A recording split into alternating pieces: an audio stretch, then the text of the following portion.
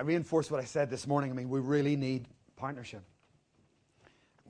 I would ask every member to seriously think about committing to partnering at a platinum partnership, about £25 a month, because we need you to partner with us, especially here. And I won't go into all the reasons for that or the blessings for it. Just take my word for it. One day we will. And we can look at that. There's immense reasons why you should bless locally. Because that's why you're here. Very often we miss what's right under your nose. And then we wonder why things don't work quite right for us. So please consider partnering so we can stay on air. We're looking at, obviously, 2010. One person here in this church has paid for the whole year. One person gave one gift that covered the whole year on television. So now it's the partners, and I know several of you here have already signed up. But now it's the partners who are coming behind that leadership that are causing us to stay on in 2010. Okay, let's just pray. Lord, we thank you for your word tonight. And we've gathered because we want that. We want your word in our hearts, and specifically regarding prosperity, and specifically with regard to business and business life. Would you teach us how we should be? Lord, everyone here can advance in this area. All of us. And we ask you to give us the wisdom, give us the insight, give us the understanding that we need. Lord, come, Holy Spirit, impart it to us. If we're deaf, open our ears. If we're blind to it, let us see what we need to see. God, prosper us with a purpose. Prosper us for the kingdom. Prosper us for the gospel. And we give ourselves to you for that. God, remove greed far from us. We want nothing to do with it. And let us have faith, good faith, proper faith, holy faith, godly faith in you to use us, to take hold of us. So come tonight, Lord. Let this change our lives. We ask it in Jesus' name. Amen. The hardest working people on earth are often poor.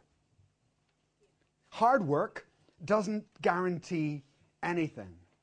If you look at those who break up the roads, or those who rise early in the morning and work all day and work all night, or work 3 jobs, they don't necessarily make any advances through that. And whilst hard work is very commendable, amen, that's great. But the full counsel of the Scriptures teach us not just to work hard, but also to work smart. And indeed, that's what wisdom is about. It's adding wisdom to our efforts, making it smart energy, if you like. And the Scriptures, particularly in Proverbs, sum this all up in the word diligence. Smart work and hard work come together in diligence. And I want to explain a little bit about what that word actually means biblically, because personally, I could have a very, wrong concept of it. I could think being diligent is just being hardworking. But it isn't. And Proverbs refers to the word again and again and again and again. It says that it is actually smart working, not just hard working. It says that it's someone who would plan, someone who would look ahead and see if they're being efficient enough in what they're doing. Someone who is pure in intent. This is biblical diligence. Someone who strives for excellence. And it goes on to list a number of things in that area. A person who's diligent will be creatively persistent.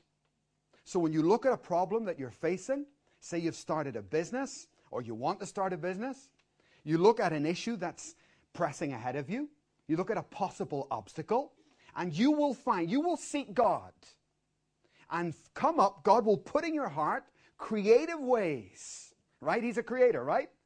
Right? God is the creator. And whatever business you start, you bring God in. He's your business partner. And God will give you a creative persistence to overcome any obstacle that might come your way. As long as you have built your business on biblical principles and tithing and giving and faith and all that, and you're operating on proper ethics, it will not be a problem. But as a business leader, as a director, as a person who's starting your company, you need to get creative, big time. And seek God for ways to move forward. Smart working, in other words. You do need to plan. We need to plan very, very well. We need to look and see, is what I'm doing actually efficient? Or am I losing energy? Am I wasting time? And constantly have an eye for that. And of course, excellence is a biblical command. And by pure, when it talks about the biblically diligent person being pure, it's really referring to motives. That the motives of your heart would be correct, that you would have come through the sieve of the Bible and pushed away any wrong motives within you for starting any business. In fact, tonight I want to switch between business and church, if I may, because I understand the church life very well, and I want to apply it just both ways. Unfortunately, many people would rather work hard than think hard. They'd rather not bother. They see it as too stressful. We live in a generation that's obsessed with amusement, you know? The word amusement means to not have to think. It's A means no, and muse means to think. And we live in a society that is absolutely obsessed with not having to think. They want amusement all the time. And many people would rather not think too hard. Would rather just go to work. They give up. They don't think it's possible that God could use them. Don't think it's possible that God could give them wisdom for business. But of course He can, right? Don't, buy into that. There's another thing. If you turn actually in the book of Proverbs to Proverbs chapter 12. I want to start there tonight. Proverbs chapter 12 verse 24. This is just one of the scriptures that refer to the diligent. Proverbs chapter 12 verse 24 says this: diligent hands will rule, but laziness ends in slave labor.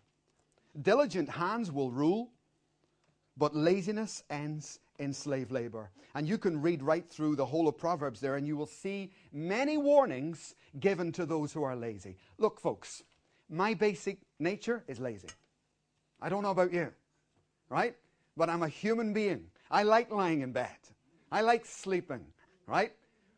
I think basic human nature, I like what Yonggi Cho, David Yonggi Cho, pastor of the largest church in the world, not just 24-hour prayer, but 7 days, 24-hour prayer. And when he teaches on prayer, he always starts the same way. He gets up and says, I hate getting up early.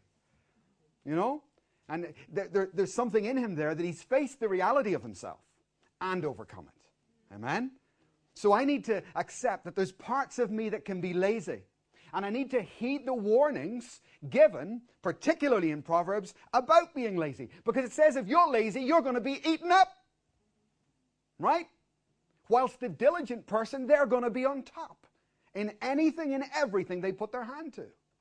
If you're lazy, get used to the fact of being ruled. Because you're going to be ruled for your whole life long. That's your lot. You've chosen it. Right? Whereas those who become diligent and exercise that will go on to lead, will go on to rule in business or in whatever they put their hand to. Those who are lazy will ultimately struggle to get by. And that's in Proverbs 28:19, where it warns us of that. Whereas those who are diligent will go from increase to increase. So human nature, and certainly my nature, would tend to laziness. And I've got to accept that, feel the pain, and do it anyway. Listen to this list of promises in the book of Proverbs to those who commit themselves to excellence in life. It says this: you will gain knowledge if you're diligent. You will gain discretion. You will gain protection. You will gain success. You will have health. You will have long life. You will have honor. You will have abundance. You will have favor with those in authority. You can have confidence. It will develop your character. It will give you good relationships.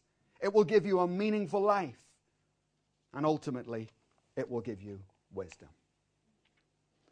As a church and churches around the world, we need to prosper. In 2 Corinthians chapter 8, Paul says this: you may devote yourself to worship. See to it, however, he says, that you excel in giving, right? We read it this morning.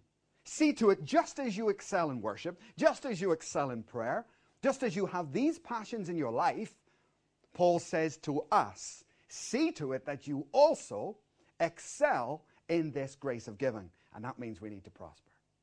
All of us need to prosper. How are we going to do that? And I think this is where business comes in. We should be that head and not the tail. And we should look at Solomon particularly, the advice he gives, how he gives it, and where he leads us to. Now you could say, well, hang on a minute.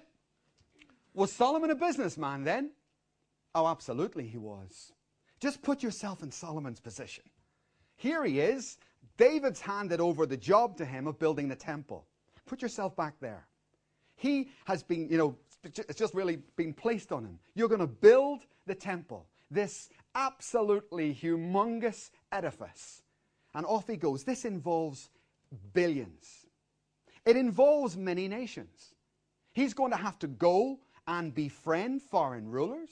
He's going to have to start a whole business network. It was no simple task. It was a huge, huge, huge task. And you can pluck out the key steps that Solomon saw. Here's this guy, he's starting out and he's thinking, wow, one massive task I've got to achieve. Now, where on earth do I begin? And he began, you could use one scripture there, he said this, do you know what I need to do? I need to cast my bread upon the waters. And after many days, I will see the return on my investment. And Solomon's first step was this. He looked around him there in Israel. And you know what? The things he needed to succeed weren't there. He was going to build a temple. He needed cedars. He needed gold. He needed this. He needed that. He did not have the actual commodities that he needed. They were over the waters. They were overseas. They were in other countries. And he sat back and he thought, if I'm ever going to succeed at what I'm putting my hand to, I'm going to have to travel over waters. I'm going to have to cast bread as money in any generation. I'm going to have to cast my bread. I'm going to have to put an expenditure overseas where I can get these things and bring them back to build this temple. And some people can't even do that. We're so tied into our locality, so stuck with where we're at. When we got married, I can tell you folks, we sincerely sought God. We sincerely sought God. We didn't know what to do. We didn't have a lot of money. But the one thing we had was faith that God would lead us, and we began to seek Him and pray. One day I'm in Dublin, and God spoke to me. And do you know what He talked to me about? Overseas. Hasn't changed, has He? God spoke to me. You know what He said? I'm sitting in Dublin, and God spoke Liverpool. And I heard it. And I knew I heard it. So I said to the leaders over there, we're going to Liverpool. Why? Don't know. What are you going to do? Don't know. But that's where we're going. So we go over there, we get a plane, land in Liverpool, walk into the city centre. What do we do now, Lord? We're here. What happens now? Don't know. So we end up in a pub. Not drinking, we're having lunch, you know. We end up in a pub, and we're sitting in the window, and we're eating our dinner. And I'm thinking, Lord God, what are we doing here? What's going on? I know I'm in the right place. And as I'm eating my dinner overseas, I get a word from the Lord again. Look, there's a shop, just a little shop. And it's an estate agent. He has lettings for properties. And God says, go in there. Well, I thought it was ridiculous. I'm not going to go in there. I just carry on eating my fish and chips. I did. I ignored it. I thought that couldn't have been God. I'm just hearing things. And we go out. We're walking down the street, walking away, and Jeanette said, hang on a minute. She says to me, this is what she said. When she was eating her dinner, God spoke to her and said that we were to go into the little shop across the road. The same word. I thought, you're kidding me. That's what I heard. Let's go over. So we go in. We go in and say hello. The guy said, what do you want? I said, I don't know. He said, well, why did you come in? I don't know. I'm not going to say God told me to come into your shop. So we sat down. He said, what are you doing? Well, we're from Dublin, we're just... And in the end, I thought, this is hopeless. So I just told them our story. I said, look, I'm a minister. We just got married. I don't know what to do. I need somehow to create a business. Because the churches we work for, they're missions churches. They can never afford to keep us. And it's very insecure. And I know what God wants here. And I don't know what to do. I tell you, He listened intently. And at the end, when we explained everything to him, he said this, tomorrow I have a meeting. It doesn't happen very often, but there's a stockbroker flying into Liverpool. I've got like half an hour with him. It's a whole line of people to see him, but I've got my half-hour slot. I'll give it to you. This guy can help you. He can really help you. And the next day we turned up. In comes the guy. And, well, we ended up buying 5 properties off that guy. We made £250,000. It's good to listen to God. Listen to him. Wait. And God sent me straight overseas. What I needed for a successful business wasn't in Dublin. It was the first step. To be able, to be willing to do that. And Solomon had to do the same thing. So whatever your business is, whatever you're involved in, think about it. What do you buy? For instance, if you happen to have a business buying throat sweets, or you were a chemist or something, I wouldn't buy them in Bulgaria. Because when we were in Bulgaria, I won't mention the name of the company, but a very famous throat sweet, my throat was sore and I went into the shop. I said, I need, some of those throat sweets. £5. I'm fine, thanks. I'm much better now. I thought, that's crazy. Now see, if you were involved in a local business there, you can't buy that, can you? You're going to have to go overseas. You're going to have to find somewhere that's cheaper than that to buy whatever it is you deal in. Now, it seems like a really simple principle, but many people are not willing to do it. They will just look to the corner, and if it's not there, they'll give up. That's a sluggard. You need to seek God. Wait until you hear. Remember, if you do not seek him until you find, you haven't sought him at all. If you do not wait until you hear, you weren't waiting at all. It's just impatience, and away we go. So the first thing we see Solomon do is he was willing to cast his bread upon the waters. The next thing we see involves not just his actions, but his personality. And he goes on to say this: he who wins souls is wise. I'm not talking about evangelism, by the way, although I do love that scripture for evangelism, right? It's a great scripture to use, but it isn't. The whole context of that chapter has got nothing to do with evangelism. He's talking about business. It's all about business. And he saw that he needed to win influence over people. He who wins souls towards your cause in business is wise. That's what he's talking about. So if you have a dream, you have a task, God's given you a business plan, you're not alone. You're not going to make it on your own. You're going to have to bring people into that task. You're going to have to involve others in it. You're going to have to share your dream, share your vision. And to do so, you're going to have to be a very winning sort of person. And here's a list of some things that you might need to think about. Solomon says, he who wins souls is wise. So you've got a business plan. Now you need to go and find partners. You need to go and find people to work with you. You're going to have to win them over to your cause. You're going to have to win them over to believe in what you're doing.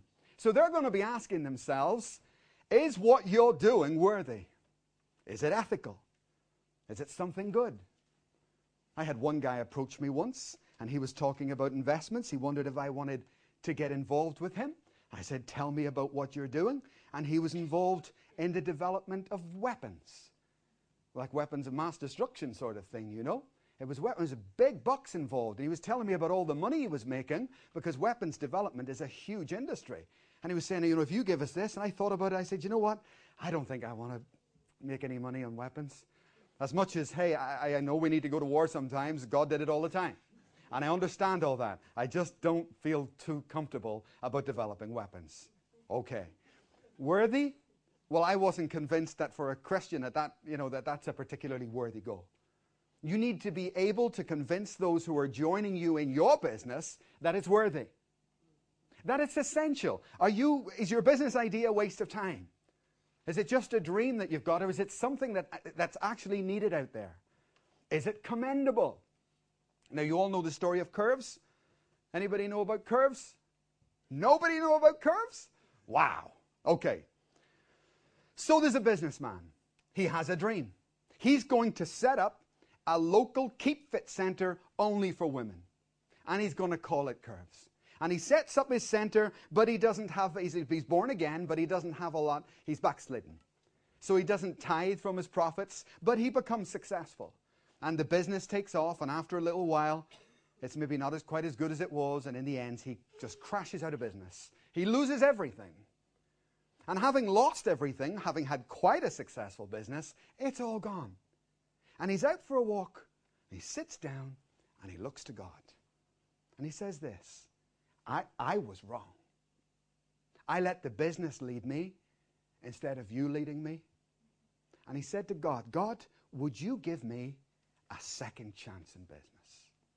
And if you do, listen to this, and if you do, I will tithe 80% of my profit. 80%. And he felt that God said, go and start your business again. He goes back and he starts Curves, relaunches the whole thing. Now tell me, today, is Curves the biggest franchise in America? No. Is it the biggest franchise in Europe? No. It's the biggest franchise on earth. He's got the biggest franchise in the world. Simply because he decided, he gave it back to God, came back, made a mistake. Maybe we're not going to be successful in business overnight. Maybe you're going to make a few blunders. He certainly made a blunder, but he put it right. Well, that's a real step of faith, isn't it? Imagine launching out and being willing to tithe 80%, having that much faith. That's fantastic. But God was with him. Cast your bread upon the waters. Be willing to look overseas for any investment that you might make. For instance, like property development right now in Eastern Europe is huge. I know the world's in a real crisis right now. But you could look at that. You could look at overseas investments. Gold is a very dodgy investment right now. It's so expensive. What is it, $800 an ounce right now? So I'd stay back. I know everybody tells you to buy gold, but I'd stay back from that because it's too expensive. You buying at that rate, man. So look overseas. Look beyond the box. Don't just be on your street corner, right? Cast your bread upon the waters, and after many days you'll see a return. Next, he realizes that he's going to have to win friends and influence people. He's going to have to bring people in, and that's going to involve them believing in his business plan. After that, there's a list of 7 steps that you can work your way through the book of Proverbs, and you will find that Solomon did. They may seem quite simple, many of them, but they're not that simple. And often we make the biggest mistake in missing simple things, right? How did Solomon begin then in launching his business plan? Number 1, he declared his intention. He told people what he was actually going to do. And sometimes, especially with Christians, we can be very retiring, very shy, step back, and God could have put something in your heart, and so often you have to poke and prod, and all of a sudden someone comes out with their plan. You need to get over that. So if God has given you a business plan, you need to declare it and start to announce it to people, because God could have people who want to work with you, right? But you've never said it. I love, again, Andrew Womack's story about this. There he was. He had no food, no money, couple of kids, struggling ministry, and didn't know what was going wrong. Knew God had called him. And he saw a neighbor of his needed a garage painted, and he went over. He said, I'll paint your garage. And Womack's there painting the garage, and the guy comes over and stands over him and says, well, how are you doing anyway? And for the first time, Womack says, actually, I'm struggling. I haven't got any money. And the man says, wow, I knew it. I knew it. God's been prompting me to bless you for weeks and weeks, but I thought you were okay because you didn't say anything. And so it is with business, you see. You could have a plan, something inside, but because you don't tell people, no one knows. Solomon declared his intention, right? He told everybody, we're going to build this temple. This is what we're going to do. And then people know what you're doing. Secondly, he built an alliance. Now, not just any alliance. You've got to be well careful. I've seen some right messes with this business here. Building the wrong sort of alliance in life, You need a godly alliance, amen. You need an alliance with people like yourself, people who, are devoted to God. When God wants to bless someone in this way, he brings a person. And when the devil wants to destroy your business, the devil will send a person to you. And you need to know which one is which. When it says alliance, it's not just alliance with anybody. There's a lot of coincidences in life, that aren't God. Remember Jonah, when God called Jonah and he ran away? And Jonah ended up in the port, and the Bible says that when Jonah arrived in the port, there was a ship sitting there waiting. Remember that line? And Jonah, there you go, look, I was right to run away. God didn't want me to go, did he? And there's coincidences like that. He should have gone back and preached just like he was told to do.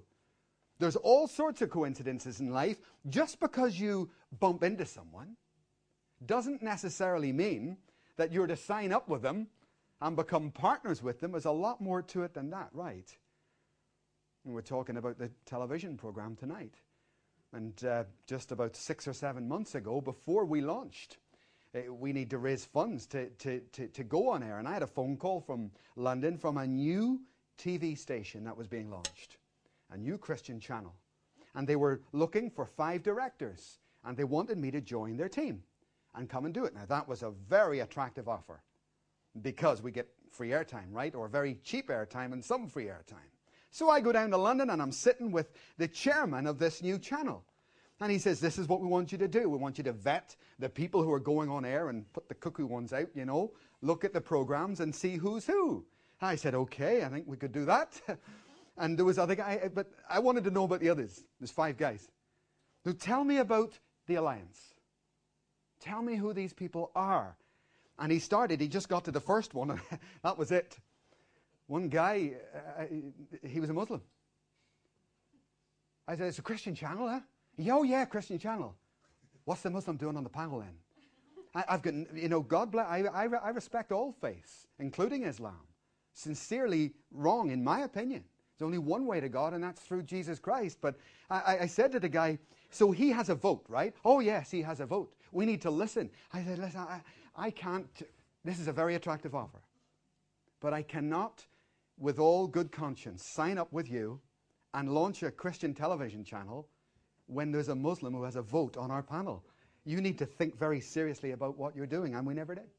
We never did. We didn't sign up with him because it was a stupid mistake he was making. He thinks an alliance means he can do anything. No, it doesn't. You need to get an alliance with people of God, right? Those who are born again. You need to find people of integrity, people of a like spirit to you, not just anyone, right?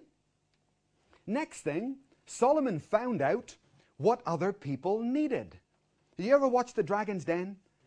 It's called different names all over the world. It's in about 20-odd countries. They all go by different titles. But it's where entrepreneurs come in and they present a business plan to a panel of multimillionaires, you know? And it's very funny. Because some guys go in there and you think, oh, well, you know, what are you thinking about?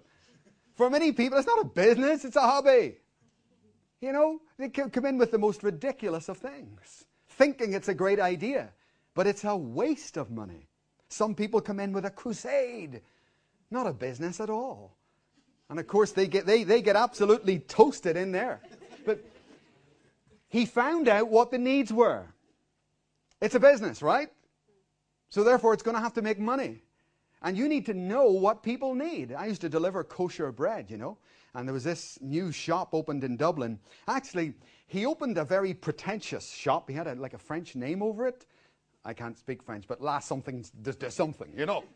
And he used to get, the baker we worked for was really expensive bread, very. And he was getting like all these very expensive breads delivered, but he was in a bad area. I mean, that sort of people didn't go over there. And I delivered that bread for about a year, and he was going nowhere. And in the end, he stopped ordering the fancy croissants and started ordering burger buns. You know, and he changed his name like the Fat Sam's or something, and he started selling burgers, and they went off. They took off. The business was fine. What do people need? The people in that area they didn't want what he was selling. So then it's just a bit of a hobby, and you need to decide, is it a hobby or is it a business? Which is it? Because hobbies you can spend all your money on a hobby and get nowhere. And people are not going to respect that, so you're not going to get partners. So Solomon found out exactly what was needed to achieve his goal. He then began to bring one particular individual called Hiram. And he brought that man in with him, and Solomon and Hiram from that point on worked side by side to achieve the building of the temple. Now you can look at how he speaks about Hiram right through Proverbs. Solomon had the height of respect for him. And that's something you're going to have to develop. If you're going to have a partner in business with you, you need to show respect to that person, right? If you disrespect someone, you will repel them from you. Those who you disrespect bounce off you. They'll leave you. They'll walk away from you. And they'll also show you a lot of disrespect. Disrespect and respect are spiritual things. I can tell if you respect me. I don't need to ask. I can sense it. And it's very important in business. It's not a master-slave type mindset. And some people approach business like that, like a hardhead. That ain't going to work out there. You're not going to have a very happy business, and you're probably not going to stay in it, and no one will stay with you. So Solomon had an issue of respect and very high honor with those he worked with. He operated in mutual trust with Hiram, and this is very important. I've seen a host of this in churches, where churches go wrong because a pastor will take on an assistant pastor who he doesn't trust. You know, he'll take on an assistant pastor and then give him a job to do, and he's constantly running around, checking up on him, and the guy, they start arguing and the thing doesn't work. You see it again and again and again. And you go to such a pastor and say, why did you take the guy on if you didn't trust him? Oh, I was going to train him. I was going to do this. You can't. There has to be mutual trust. If you don't trust the person, don't employ them. Right? But people just think, oh, they'll learn on the job or they'll do this. You get yourself in a load of grief, and it probably won't end well. Woolworths, you probably heard about Woolworths. It's a big store here in the UK. They've just gone bust. And I saw the news the other day, and there was one store where some of the managers were given the franchise, and they were saying they could take the store and they could still operate not under the name. I think this manager is going to call it Wellworths. And it was such a good article, such a good news piece. Here's this store. All the Woolworths have closed down. And here's this manageress, and she's on the telly, and she says, we're going to make this thing work. This is a good store. The people want this here. The locals love this store. They always want to come here. And so they gave her the franchise. So she's opening back up. But listen, she's opening back up with the same staff. The same people who worked for her under Woolworths were now coming back in. And the camera went around and interviewed them. They were waiting to get on with the job. It was their shop. It was their job. They were proud of their place. You see? That manageress was very, very good. She had shared ownership. Point 6 there. And whatever your business is, if you're going to be a control freak, no one can get near you. Your motives are wrong. Right? Open up, relax. And that woman, I just noticed what a good example of sharing ownership. And this is a big, big issue in churches, you know. For me, it's one of the keys. One of the absolute keys for a happy church and a growing church. What is? Sharing ownership. You can't be a control freak. The church is his. Amen. The church is yours. Amen. The church is mine. Amen. Right? The church is ours. It's got to be all. You see, if the church is mine, there'll be nobody here. If the church is yours, we'll have chaos. Excuse me, you know what I mean? You'll have rebellion. There'll be no leadership. So the church most certainly is mine, and it has to be. The church most certainly is yours, and it has to be. The church above all is his, but the church is ours. It's all of them. And if it isn't all of them, you'll find you're not going to grow. Because people don't own it. They've got to own it. And the same with your business. If you intend to bring people in with you, you had best get them very interested, like the previous slide, get them very interested in the worthiness of your call, your task, and what you're asking them to join you in. Right? And there is not just a successful business, but a happy business. And lastly there, and this is very important, he developed a very diverse support network. And you can look at all the different people through Proverbs, and it's fascinating to see. I mean, Solomon really was wise. He knew exactly what he was doing. He wasn't alone. He wasn't a lone ranger. You know what? One of the Proverbs says this. When two walk along together and one trips, he's okay because his brother's there to pick him up. But woe to the one who walks alone. For when he falls, who is there? No one. And you don't want that in the church, and you certainly don't want that in business. Because business is just like anything else. It has its ups, it has its downs, It has its good days, it has its bad days. And you need people around you. And I want to just expand that last point, because to me this is probably the most important thing about success, is that you bring other people in. Who do you want then to be? Remember, you're not going to do it alone. Cast your bread upon the waters. He who wins souls is wise. So Solomon begins to bring people into his business plan in order to be a success. Nothing's changed. You have to do the same thing. How are you going to do that, and who are you looking for? What type of person are you looking for? Well, first of all, those who cause you to obey. Those who will watch your back. And I've worked in many churches, many years, nearly 20 years now, with many different types of pastor. And I must say, I've shared this before, but when I saw Pastor Tom for the first time, that was it. I knew, now that is a good minister. I came back, I told some of you. I said, now that is a good minister. And do you know why? Because he's one of those who would cause you to obey. And I need someone, I don't need a yes man. A yes man will see the church destroyed. I don't need a yes man, neither do you in your business, by the way. What if you're making a wrong decision? Oh, yes, go on ahead, crash. You don't need a yes man. You need someone of integrity, someone of character, someone who'll watch your back and say, no! What are you doing? That's crazy. That's what you need, right? So you need those around you who will be truthful enough to you, honest enough with you, to watch your back, who know the real you, and are still willing to work with you, who are still willing to come under your leadership, but they're not so afraid of you that they're afraid to say, never say no. You have to have those around you who will balance you out, especially if you're a business director of any sort, because business directors tend to be the visionaries, the go-ahead types. Well, you need counterbalanced, right? That's the sort of person you need. You need self-correctors. And what do we mean by that? I mean, you can't spend all your day looking after your staff. Your staff need to work, don't they? Right? So you can't take on people who are so full of problems that you're going to spend, it's the same in the church. You can't take on ministry staff that you're constantly ministering to. Something went wrong there, didn't it? That happens all the time. And you can't be taking on people, don't take on people who you're constantly having to laboriously minister to and help and guide and everything else. That's going to drain you. You will have no success in business or in churches. One church we took over, I didn't plant that church. It was already a good number there when we entered it. And we come in and the church has stayed the same number for many years. It's pretty obvious why. So we arrived and look around and thought, well, that's wrong, this is wrong. I said, right, what we're going to do is we need to change this and change that. Every time I opened my mouth, someone would say, you can't do that. I'll call her Mary. You can't do that. Mary will complain. Huh? We need to move those chairs. You can't move the chairs. Mary will complain. We need to move the service from 10:30 to 11. You can't do that. Mary will never. Who's Mary? Who's Mary?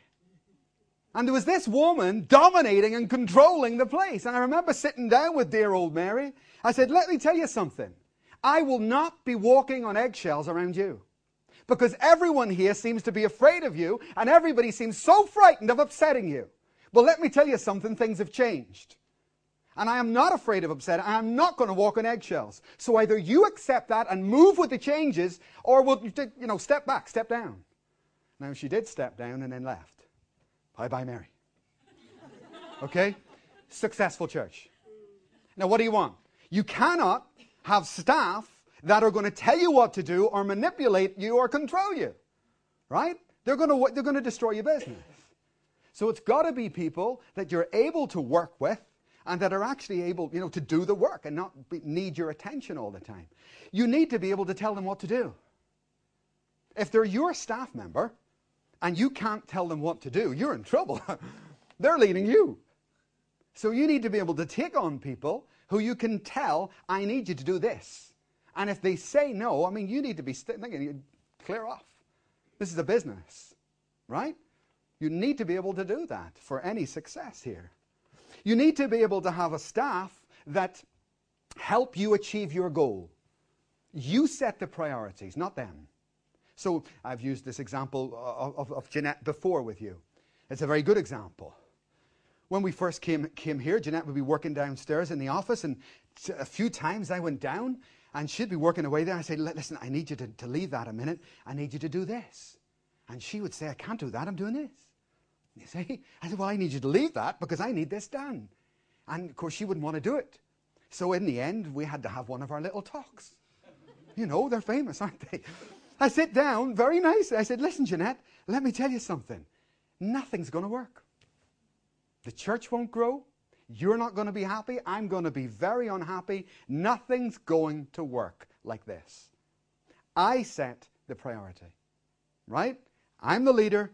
I say what the priority is. I know you want to do that, and I care about that. But because I'm the leader, it's called supervision. You've got vision at this level. Well, the leader has supervision. They see over the top of that. And believe me, if you don't leave that and do this, the church won't move.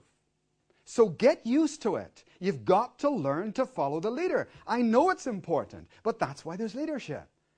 And it's exactly the same in Matthew 28, where Jesus says, go into all the world and preach the gospel. But the church doesn't, because they've got to do worship practice. And we explain to Jesus, I can't do it, Lord, because I've got to do A, B, C, D, E, F, G, right? So it's exactly the same thing. God, we can't do what you're asking us to do because we're busy with ministry. And so the gospel goes down the plug hole, right? The very thing that was his priority, right?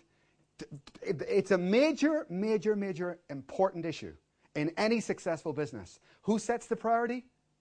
You do if you're the director. You do. Very important. John Bevere wrote a fantastic book called The Bait of Satan. It's excellent. All about that point. All about that very point with Benny Hinn.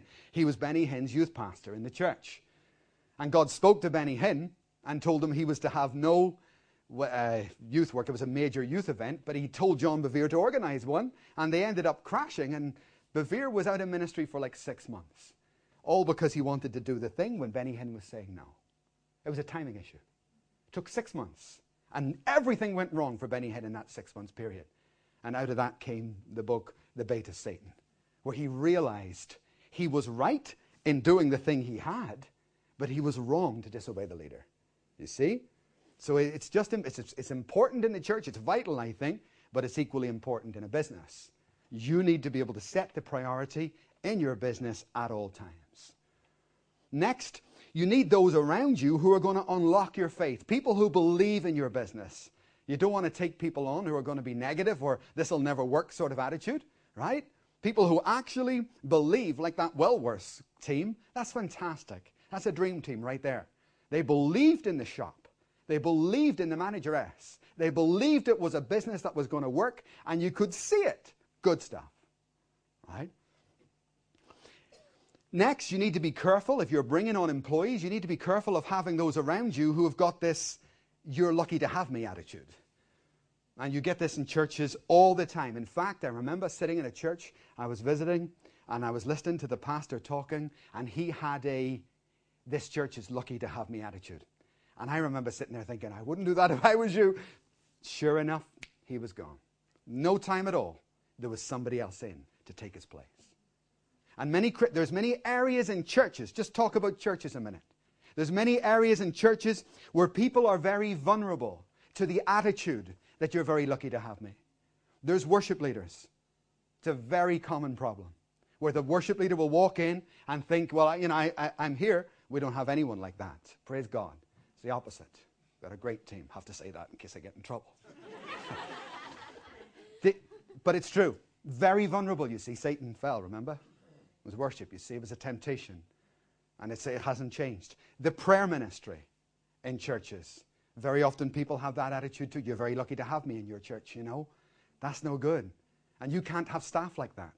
People who come in the cleaning team. Cleaning teams in many churches get a chip on their shoulder, get a cocky attitude. The evangelism team, probably the most susceptible of all, of having this you're lucky to have me attitude. Let me tell you something, folks. I don't care what you do. You're lucky to have a church to go to. And I thank God that I dare stand here and even open my mouth on behalf of my Savior. And God forgive me and any of us if that thought should ever cross our minds. Amen. All over this world, people can't even have churches. And here we are where we've got our ministries, and we can become little kings in those areas. You need to watch that. Be very careful. You can't work with people like that, because if they don't drop that attitude, they're not going to stay in ministry. You're going to have to get rid of them, right? They're going to have to step down. No problem. Happens all the time. But attitudes creep in. Bad attitudes, stinking attitudes. And you've got to get them out all the time. Now, they're in churches, they'll be in your business. When they start turning up late and expect you to be grateful, hey, let's get this straight here. You're working for me. And there's going to be clear leadership. So watch for that. Seventhly, you need to look for people to be on your team, people to support you in business who are going to walk in love. Because if you're the director, and I know many of you here have either started your own business or are going to start your own business. If you're the director, chances are you're a hard hitter. Chances are you're someone who's going to be proactive. You're going to be quite aggressive out there doing your work. You're still a Christian. So you're going to need someone right alongside you who's going to nudge you and say, that's a bit sharp right there. I need a bit of that, don't I? You need someone right there who's going to remind you that you're a Christian. Remember those ethics right the way along. Because business is hard life, isn't it? It's a tough old world out there. You need someone who's going to put that word of love in there, that reminder that we're always to walk in love. And you need those, ultimately, who are going to be loyal to your vision and who are going to defend you in your absence. That you can leave your business, take a day off, and walk away and know that those people are going to see it through. Isn't it amazing how simple principles are? The simplest principles in the world can build a very successful business. Put that together, couple that with what we did this morning, with the tithing and the faith principles. Put those ethics and those principles for operation into practice, and we cannot fail. Whatever you put your hand to, get God right there with you, and you will be fine. You might need to change. Might be like Curves, where he was on the wrong road. He had to stop. Say, God, everything's gone wrong. God, not making money. What have I done wrong?